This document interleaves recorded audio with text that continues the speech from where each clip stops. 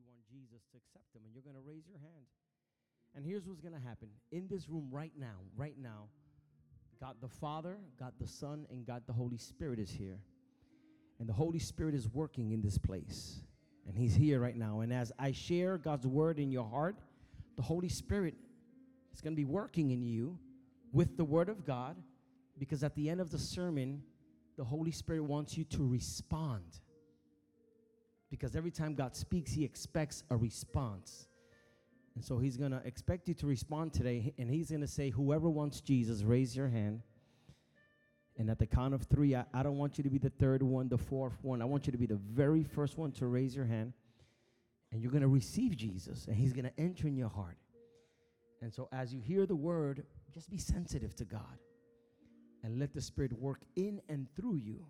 And once you raise your hand, we're going to have, I know it's hot, but we're going to have a hot party up in this house. Because you are coming to Jesus, and God is going to save you.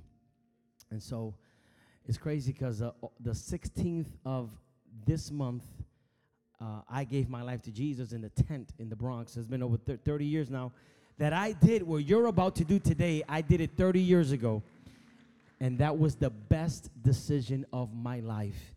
And so today God is granting you the opportunity to surrender your heart to Jesus Christ. So let us pray. We're going to the word.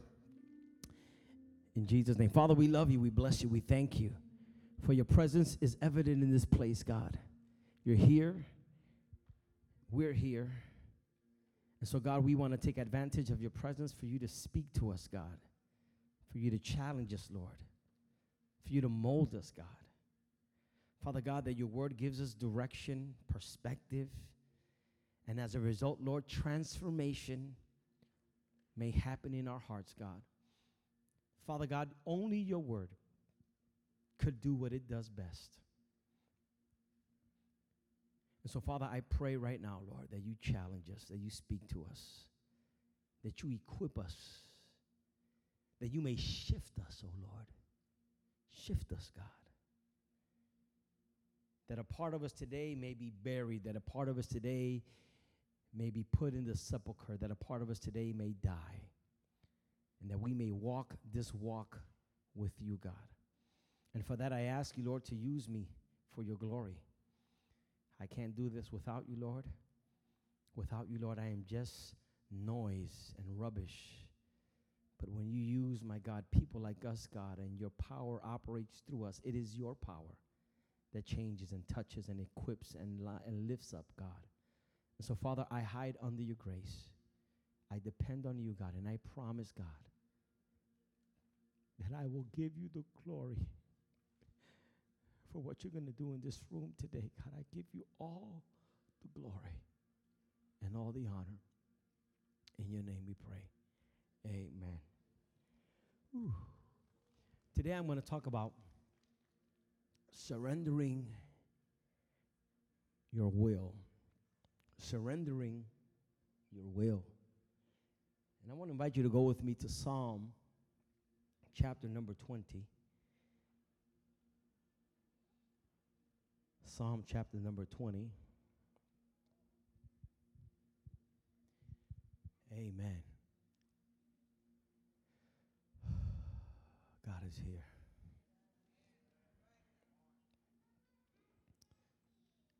You have it? Psalms 20?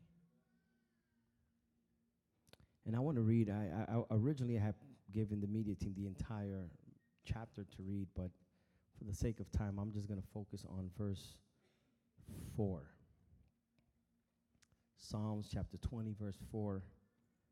And it reads, in the name of the Father, Son, and the Holy Spirit, it says, may he give you the desire of your heart and make all your plans succeed. I'm going to read it again. He says, the psalmist is telling the people on behalf of God through a prayer of worship. He says, may he, referring to God, may he give you the desire of your heart. The word heart is not, that's not what he's talking about. The word heart there is mind, will. May he give you the desires of your heart and make all your plans succeed. How true is this verse? Is there such a thing for God to give us the desires of our hearts? But before you say yes, think about the question. Is that something that God could actually do?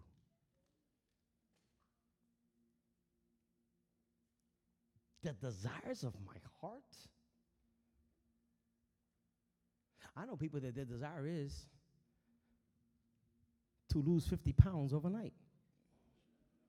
Father, I'm going to sleep. When I wake up, God, I want to be. And you wake up in the morning just as robust as you was. That's a good word, right? Robust.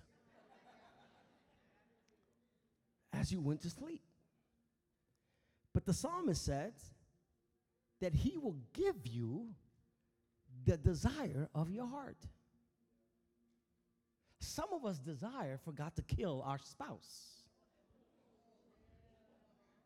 Some of us desire to have the house of our neighbors. Father, would you fire him so I could get his job? He says he will give you the desires of your heart. But will he really do that? The desires of my heart? Is it that God is conditioned to my desires? My desires. God, who doesn't need anyone to be God, now is limited and conditioned to my desires. Is that a realistic prayer? That the psalmist is praying to God on behalf of his people? Because last I read, the people of Israel, their heart was evil. And the psalmist is saying, give them the desires of their heart. How could that be? When in Jeremiah chapter 17, verse 9 and 10, look at what the prophet says. He says, the little space between the heart. The heart is deceitful above all things and beyond cure. Who can understand it? I, the Lord, search the heart and examine the mind to reward each person according to their conduct, according to what their deeds deserve. So the psalmist is saying, God's going to give you all the desires of your heart. But then Jeremiah says, but the heart is deceitful.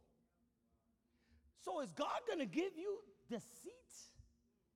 Is God going to give you those deceitful things in your heart? So it's obvious that there's a problem in this text.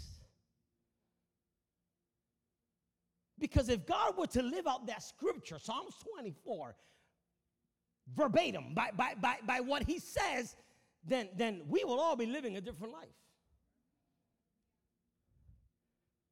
But let me start off by saying this.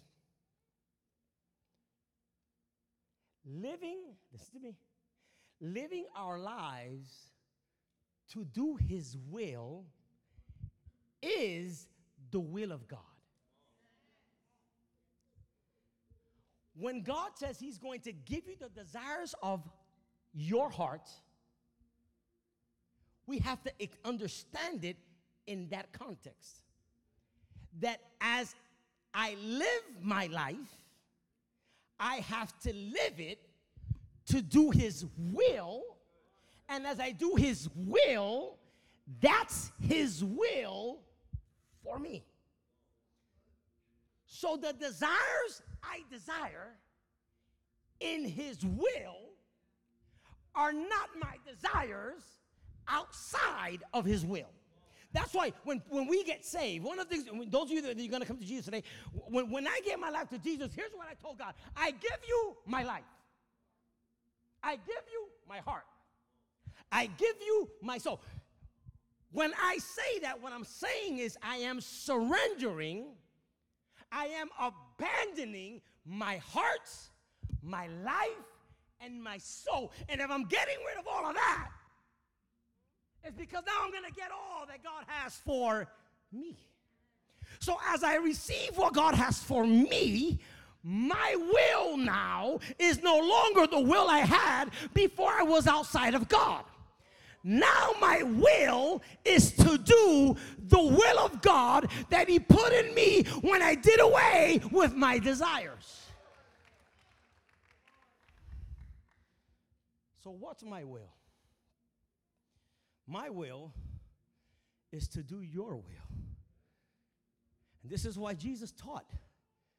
When he prayed, he taught his disciples. And he told them, they said, Master, teach us how to pray. And Jesus said, Our Father who art in heaven, hallowed be thy name, thy kingdom come. Thy will be done on earth as it is in heaven. In other words, our will must be always in alignment to heaven. My will has got to be in alignment with heaven.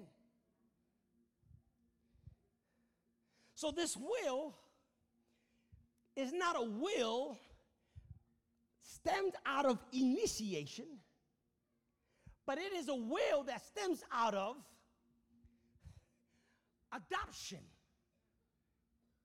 The will I initiated is the reason why I became a sinner.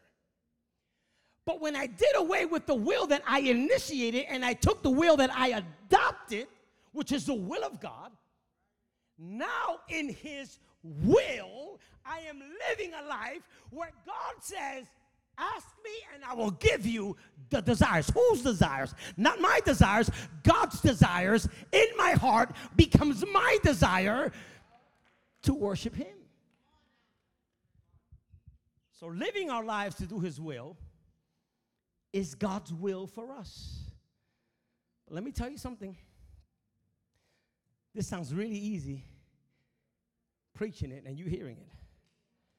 But sometimes surrendering to God's will is a hard thing to do. Can I get a good amen? Sometimes surrendering to God's will isn't easy. Because God, listen, God's will at times isn't the most convenient one for us. Jesus, the Son of God,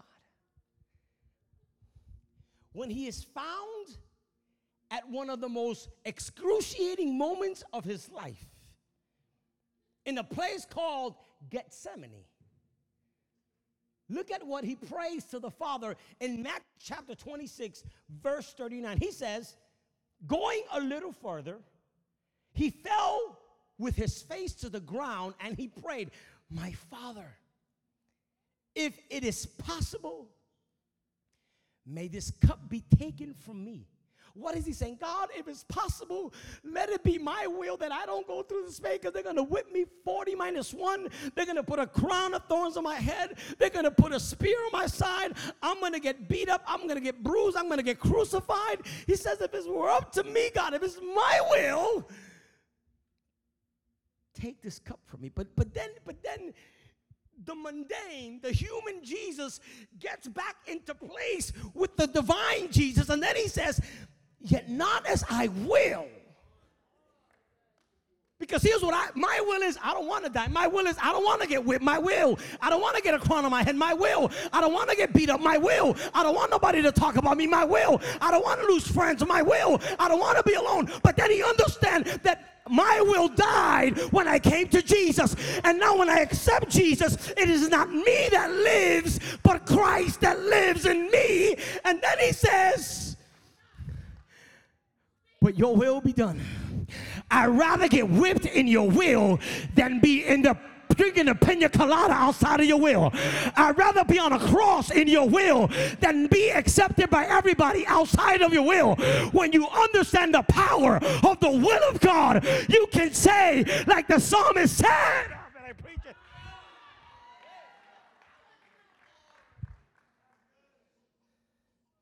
but the problem with us is our definition of God's will is exception of struggle.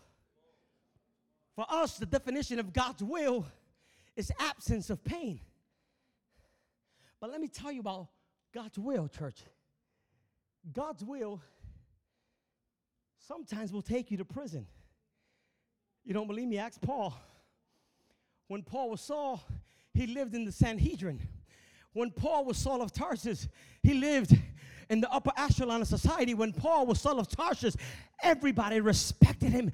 But it wasn't until Saul did away with his will and he became a servant of the will of God, he started experiencing persecution. He started experiencing hatred by his fellow Pharisee folk. He began to become a prisoner. Most of the Apostle Paul's letters were written in prison. You would think, if I'm in the will of God, why am I put in prison? If I'm in the will of God, why am I locked up in Rome? If I'm in the will of God. But let me tell you, there's something about understanding the will of God, that the will of God is not based on the outer appearance. The will of God is based on understanding that my will is to do his will. God's will may take you to prison, metaphorically speaking. Not literally. Don't be going to jail because you know don't rob in your job. No, devil is a liar. God's will may raise haters on your behalf. God's will for Joseph caused his brothers to hate him. God's will, listen, would put you in a crisis. But here's what I learned about God's will. God's will always make you do his will. let me rewind that. Isaiah 46:9-10 says, many are the plan of the righteous, but the purpose of the Lord will stand. Sometimes, and every time, rather, God's will over your life, listen to me, will come to pass. Let me explain that. Listen to me. And it'll come to pass in a way that doesn't make sense. God's will for Jonah was, Jonah, I want you to go to Nineveh, that great city, and I want you to preach repentance. That was God's will for Jonah. But Jonah had another will. And Jonah's will was, I'm going to buy a boat ticket, and I'm going to Tarshish. And he went the opposite direction of God's will. God's will was Nineveh. Jonah's will was Tarshish. And it looked as if Jonah did away with God's will and he did his own will. He got on the boat. The boat was not going to Nineveh. The boat was going to Tarshish. And while Jonah was in the boat on his way to Tarshish, the dude went to sleep because he felt he was comfortable doing his will. But while he was sleeping in the delight of his will, God had a big fish under the water and he had a storm waiting for Jonah, because at the end of the day, it is the will of God that will always prevail. Now, sometimes God does not allow you to fulfill your will and he just pushes you to his will. But sometimes God allows you to do your will. And while you're in your will, a storm will rise and a big whale will come. And when you feel like you're about to capitulate and die, that's the moment that God reveals himself and says, you thought your will was great, get yourself out of this whale. You thought your will was great, get yourself out of the storm. And it ain't till you get to repentance and get on your knees that then God takes you out of your will and puts you back in his will so that his will can come to pass in your life. So here's what you do in the middle of your pain, in the middle of the whale. Say, God, not my will be done, but your will be done, so that when the fish spits you out,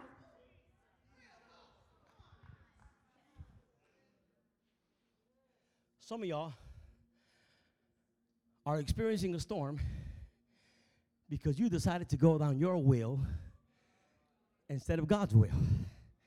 And God said, all right, do you, Baba. Do you, baby. I got you. Do you, go ahead, buy the ticket, go.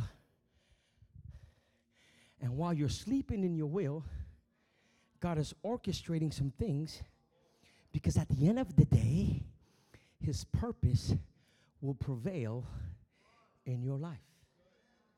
Listen, sometimes God's will keep you away from your dreams. When I grow up, when I get old, we have to start saying, when I'm a Christian, now that I'm saved, our way of seeing life has got to be from God's will, not my will. Listen to me. Now let me tell you something about will. And let me tell you something about purpose. Every will comes out of purpose. Because sometimes God's will is not the convenient one. Lot went for convenience, and his wife turned into a pillar of sorrow. Lot went after convenience, and God burned the city. Abraham went under God's will, and in the mountain, he saw the providence and the move of God in his life. Listen to me, church. God is calling us to surrender our will. Abraham understood that God's will was not based on green pastures, but walking in obedience. In obedience with him. So that's why the Bible says that God will grant you the desires of your heart. But not your heart, his heart. Because those desires are really his desires. That God has placed those desires in you so that you can want them, and then they become yours by association with him. So every decision you must make must always align to God's design over your life. But sometimes, Pastor, God's will is rough. Sometimes God's will is tough. And we tend to fight God's will. We tend to go against God's will. Because in our mind, we rationalize purpose from our finite perspective, and we say, it's better my way. It's easier my way. And we live most of our Christian life fighting God over his purpose over our lives. It's a constant battle. But we should not fight and wrestle against the Lord over his will over our lives. Which leads me to a story in the Bible between a man and a mule, found in the book of Numbers chapter 22 verse 21 through 33. Let's read this portion of scripture. Between Balaam and a donkey. Balaam, verse 21, got up in the morning, saddled his donkey, and went with the Moabite officials. But God was very angry when he went, and the angel of the Lord stood on the road to stop him, to oppose him. Balaam was riding on his donkey, and his 2 servants were with him. When the donkey saw the angel of the Lord standing on the road with a drawn sword in his hand, it turned off the road into a field. And Balaam beat it back on the road. And the angel of the Lord stood in a narrow path through the vineyards with walls on both sides. He got even tougher for this guy. When the donkey saw the angel of the Lord, it pressed close to the wall, crushing Balaam's foot against it. So Balaam beat the donkey again. Then the angel of the Lord moved on ahead and stood in a narrow place where there was no room to turn, either to the right or to the left. When the donkey saw the angel of the Lord, it lay down under Balaam. And he was angry and beat it with his staff. Then the Lord opened the donkey's mouth. And it said to Balaam, what have I done to you to make you beat me these 3 times? And Balaam answered to the donkey, you have made a fool of me. You have made a fool of my vision, of my plan, of my dreams. You have made a fool. If I only had a sword in my hand, I will kill you right now. The donkey said to Balaam, at all this idiot of a man doesn't know that a donkey is talking. But anyway, the donkey said to Balaam, am I not your donkey, which you have always ridden to this day? Have I been in the habit of doing this to you? No, he said. Then the Lord opened Balaam's eyes, and he saw the angel of the Lord standing in the road with his sword drawn. So he bowed low and fell face down. The angel of the Lord asked him, why have you beaten your donkey these 3 times? I have come here to oppose you because your path is a reckless one before me. The donkey saw me and turned away from these 3 times. If it had not turned away, I would surely have killed you by now, but I would have spared it. Listen to this. This is a man of God who had a purpose by God, who decided to go based on his will.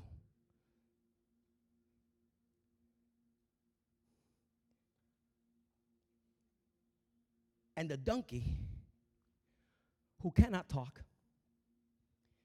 starts ministering to a human who could talk, while the human is beating on the donkey because the donkey's obedient. Listen to me. There are some humans that are more foolish than animals.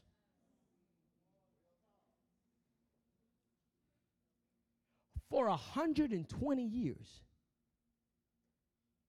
Noah was preaching, and no one got saved except animals.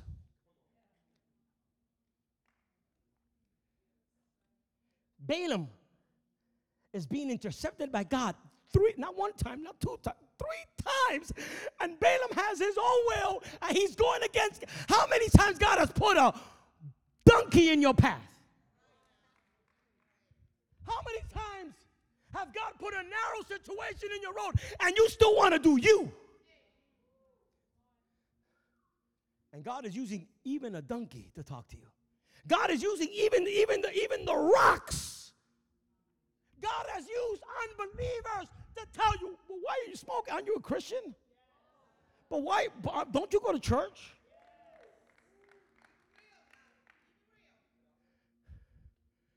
But sometimes our will is convenient. But God has a purpose for us. So here's what we must do.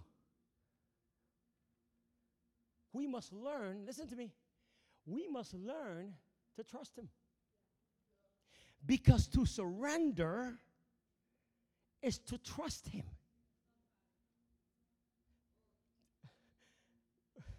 You can't say, I trust the Lord, and you don't surrender to the Lord. Psalms 37, verse 3 and 4 says, trust in the Lord and do good. Dwell in the land and enjoy safe pasture. Listen. To trust the Lord is to surrender. Let me give you an example. Suppose I'm in a 5-story building on the 5th floor.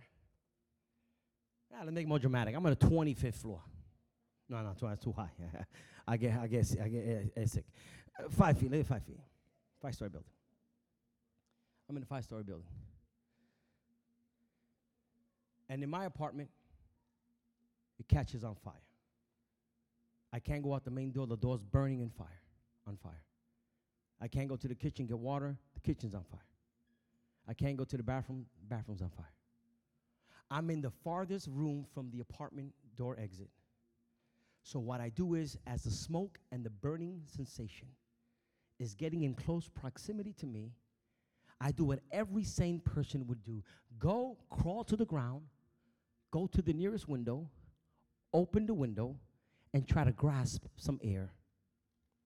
Now, the fire is going to do what it will do, which is burn. As I open the window and I look down, listen to me, I see firemen with a net on the ground. I'm on the 5th floor. I'm already feeling the burning sensation of the fire.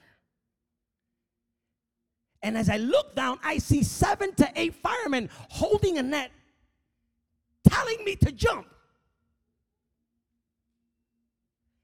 I have 2 choices to make.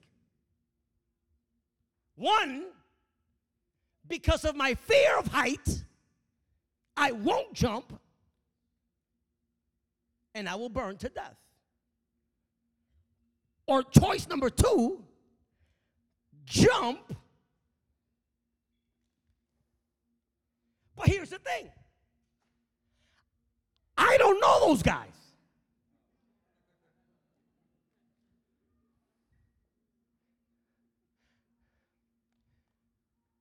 But they're telling me, trust me, I got you. I got 15 seconds to make a decision. Now. What saves me? The jump or the nets? There have been a lot of people that jumped out of a window, but they had no one to catch them, so the jump didn't save them, they died. So here I am at the precipice of the window, about to make the greatest decision of my life. And I have to choose to trust these guys who I don't know, but their purpose is to save lives, or say, no, I'd rather not trust you and do it my way and burn and die. God has a net called salvation. God has a net called his plan and his will. And sometimes we fight God in the middle of the fiery situations in our home and in our job and in our workplace and our conditions and our habits and our addictions. And we're like, God, I want to trust you, but I'm scared. I want to trust you. But I'm here to tell you today, you cannot surrender if you don't trust him. You can't say you're surrendering to Jesus and you're not trusting to jump and take a leap of faith. Don't tell me you surrender to the Lord and every time God tells you jump and give away that stuff and cut this out, and that's the last thing you do because you're playing it safe with between your will and God's purpose. He's calling us today to jump. Metaphorically speaking, please don't start jumping on 5th floors. To surrender is to commit to him. He says, commit your way to the Lord. Trust in him, and he will do this. He will make your righteous reward shine like the dawn and your vindication like the noonday. So to surrender is to trust. To surrender, here's another one. To surrender is to wait. To wait on him. To surrender. Look what the Bible says, verse 7. Be still before the Lord and wait patiently for him. Do not fret when people succeed in their ways, when they carry out their wicked schemes. He says, if you're in my purpose and your will is to do my will, just be patient. Be patient, because at the end of the day, I know what I'm going to do in and through you. And you want it now, and you want it overnight, and you want a microwave. But if you just stay still, if you just be still in the Lord, and you wait patiently on me, while you start seeing that everybody's prospering and growing and being big, don't go crazy and don't go left. Stay right there, because when you least expect it, I will open your eyes to see the salvation of the Lord. To surrender is to wait on him. Here's another one. To surrender is to have hope in him. Verse 34. Hope in the Lord. and keep his way, then he will exalt you to inherit the land. When the wicked are destroyed, you will see it. So in conclusion, church, we must trust, we must commit, we must wait, and we must hope on the Lord. Listen to me.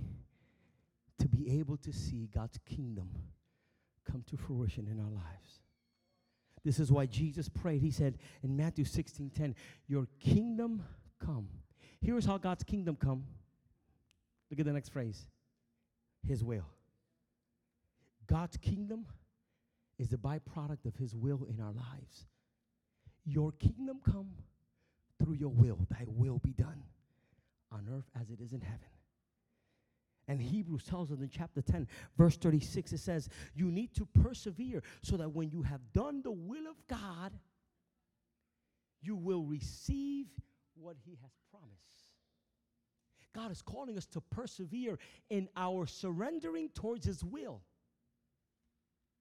to eyewitness the provision of the Lord.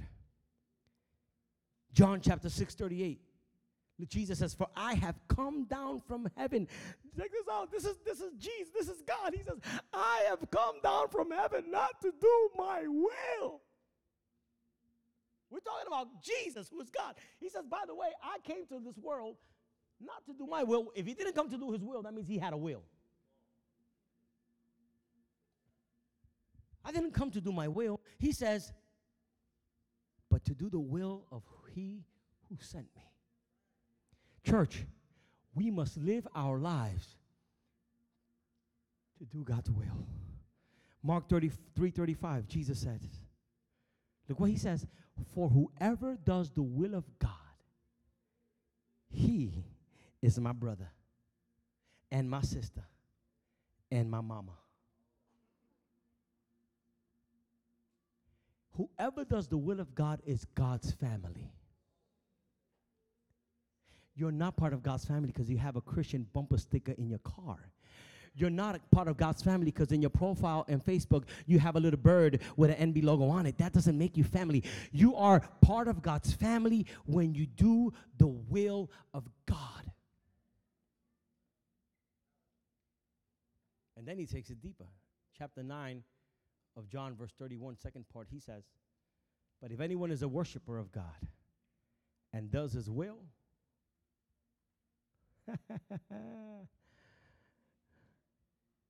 God listens to him.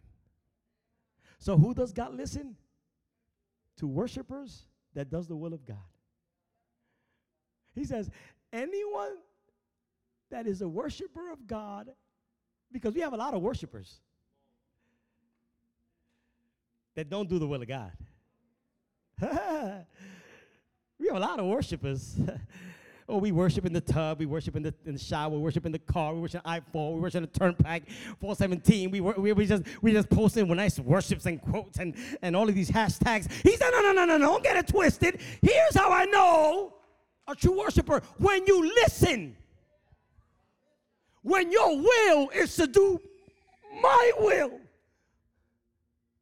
When your will is to do my will. When you do what God does and has for you to do. So when we say, I surrender,